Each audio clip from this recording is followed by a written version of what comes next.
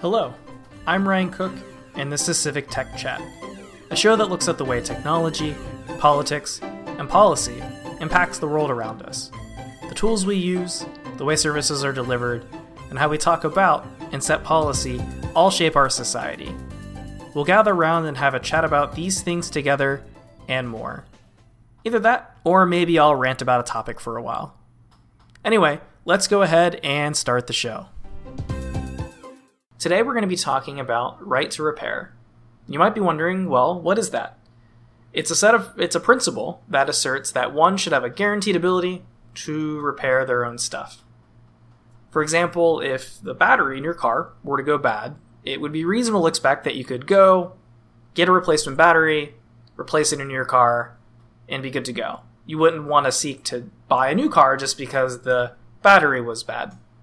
This concept can apply to a lot of different things, though. You could think about it in regards to cell phones, appliances like your washer and dryer, or even to heavy equipment like the tractors that farmers use to harvest the food that we eat every day. So why is this important as a technology issue and as a public policy issue? It's in part because we've seen trends of companies attempting to prevent folks from being able to conduct these repairs. For example, Wired had reported instances of iOS showing a service notification when folks have tried to put replacement batteries into some models of iPhones. And this kind of feeds into that idea of planned obsolescence. The concept that when you buy a piece of hardware, the manufacturer kind of intends for you to use it for some fixed period of time before you then are forced to get rid of it and buy a replacement. Now, that isn't always nefarious. Sometimes companies simply can't afford to support a piece of hardware indefinitely. So as they make new models, support new features, new types of hardware, they eventually have to stop having their software support the old. So somewhere in that gradient of support things forever and stop supporting it the day after it's released, there's probably some reasonable point where it makes sense to allow that sort of thing, but also it's not harmful to the consumer. But this is also not only phones, not only consumer devices that this sort of thing applies to. A keen example recently is in the fraught relationship that John Deere has been having with some farmers. As some of you may know, that company is known for the manufacturing of equipment that they use to do their jobs. And often that farm equipment is now making more and more use of computer technology and software. So as a result, you see farmers having to agree to an end-user license agreement, much like you or I might do, installing that email app on our phones, or that desktop application to do something like help make a podcast. And just like that, it can start to feel at times like the thing in your pocket, or in this case, the thing I'm driving to harvest a crop, isn't really something I own, but something that I'm paying money to have access to. And you can kind of feel that the response to that energy in a report written by Kevin O'Reilly, who is a right to repair advocate. And something that Kevin O'Reilly did is they called 12 John Deere dealerships, posing as a customer. And what they did is they called and tried to get access to diagnostic software, which we'll talk a little bit more about the impact that software has on this equipment in a moment. But the result of these calls is that 11 of them told this person that they don't sell diagnostic software or give access to it. And the 12th one provided an email that one could, in theory, send an email to and say, hey, how do I access these tools? From what I could tell, reading through the report, they didn't get a response to that email that was given by the 12th. This is concerning to someone who maybe owns a tractor because, for example, the John Deere S760, of course, when I say a model it, very confidently like that, it makes it sound like I know stuff about tractors. I am in no way an expert at that at all.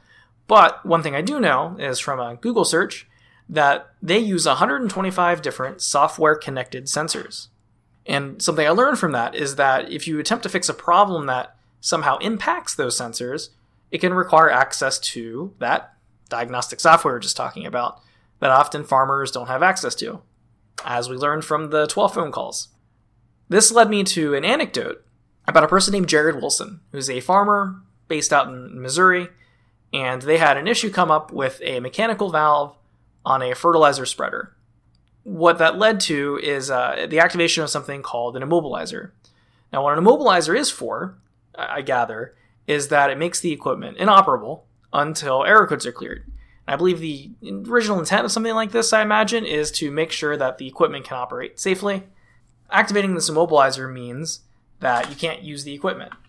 Well, this is a problem if you have fixed that thing yourself, but you don't have access to the software tool to clear the error code that it makes the immobilizer work.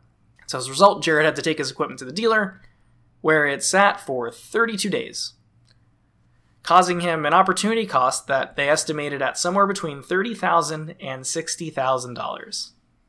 It may have actually been possible at the beginning of this to have saved that whole 32 days if they could have just accessed the tools to clear the code after addressing the mechanical issue themselves. There's also an impact to the environment that shouldn't get lost in this conversation. According to iFixit, the average time that an American keeps a cell phone is around 34 months. They also point out that 1.5 billion cell phones were manufactured in 2018. That is a lot of cell phones that, over the time between then and now, have likely been thrown out and replaced. And that's only part of the 50 million tons of e-waste that's generated per year, of which only 20% is recycled. So this leads to an open question, and that question is whether we can reduce the amount of waste by making things easier and cheaper to repair. This leads to the open question about whether the amount of waste can be reduced by simply making things easier and cheaper to repair. This feels like an intuitive yes to me, but I imagine it'll be a policy area for some interesting research as more areas embrace right to repair legislation. Speaking of the policy space, then what's going on right now? That's a valid question. The most recent stuff is on July 9th, an executive order was signed by President Biden here in the United States. And what that does is it gives instruction to certain government agencies to better use antitrust laws as a tool in this right to repair space. So for example, the Attorney General, the chair of the FTC, and other agencies with the authority to enforce the Clayton Act are directed to put some amount of focus on enforcing antitrust provisions. The Federal Trade Commission, the FTC, is encouraged to review guidelines it uses for horizontal and vertical merger guidelines. That point is also kind of interesting because, as you may or may not be aware, when different companies seek to merge together, particularly in tech this comes up, the FTC is one of the agencies that looks at whether that merger should be allowed to go forward or not.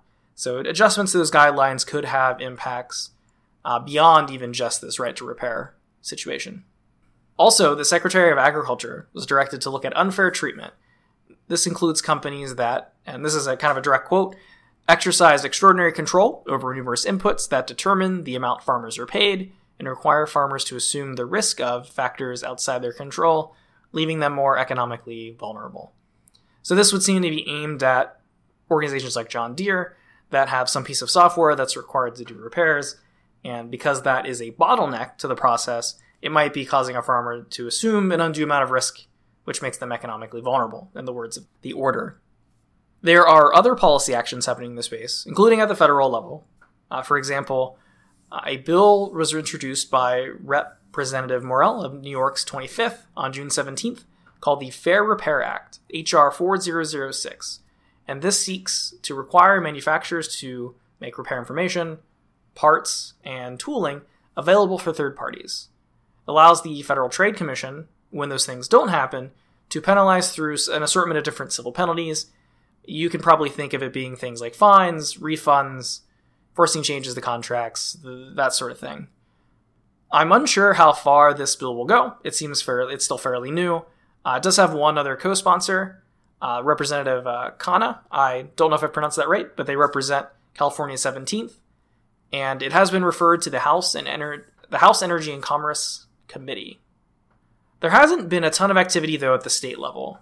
Massachusetts might be the only state to have done right to repair legislation since the 1980s, though other states are trying. New York, for example, has Senate Bill S4104, which did pass their state Senate. The purpose of it is very similar to the Fair Repair Act at the federal level, in that it seeks to ensure access to diagnostic tooling, information, and equipment for independent repair providers, as well as consumers. The last action was taken on that one on June 10th, when it passed the state Senate and was referred to Ways and Means. I'm unsure how fast the transition from one chamber to another happens in New York State. I'm not an expert on their state General Assembly, but after 2 months, I would be wondering if it's stuck for some reason or if it's just normal for something to take that long. If you know that, or you know someone who does, feel free to reach out to the podcast, and I would love to dig into it more and learn from your experience. I've brought this issue to your attention today, and I've pointed out that it's salient because it impacts a lot of the items we rely on day to day. Whether you're talking about your cell phone, your computer, the appliances in your home, or the machinery we might need to do our jobs. This is getting attention because it's causing real damage to folks' livelihoods and to their wallets, both in the damage it's done directly, whether we're talking about those anecdotes earlier today, or the damage that happens indirectly, such as in the reduction of competition in the U.S. economy, which can have ripple effects. We might be thinking about the ability for small organizations to come up and displace larger ones, the ability for organizations to innovate, all that sort of thing. At the end of this, it was great to have this chat with you today, and don't forget to subscribe for more content like this, as well as longer form interviews as they come out. You can follow us on Twitter using the handle @CivicTechChat, visit us on the web at civictech.chat, or subscribe to us for content updates wherever it is you download your podcasts.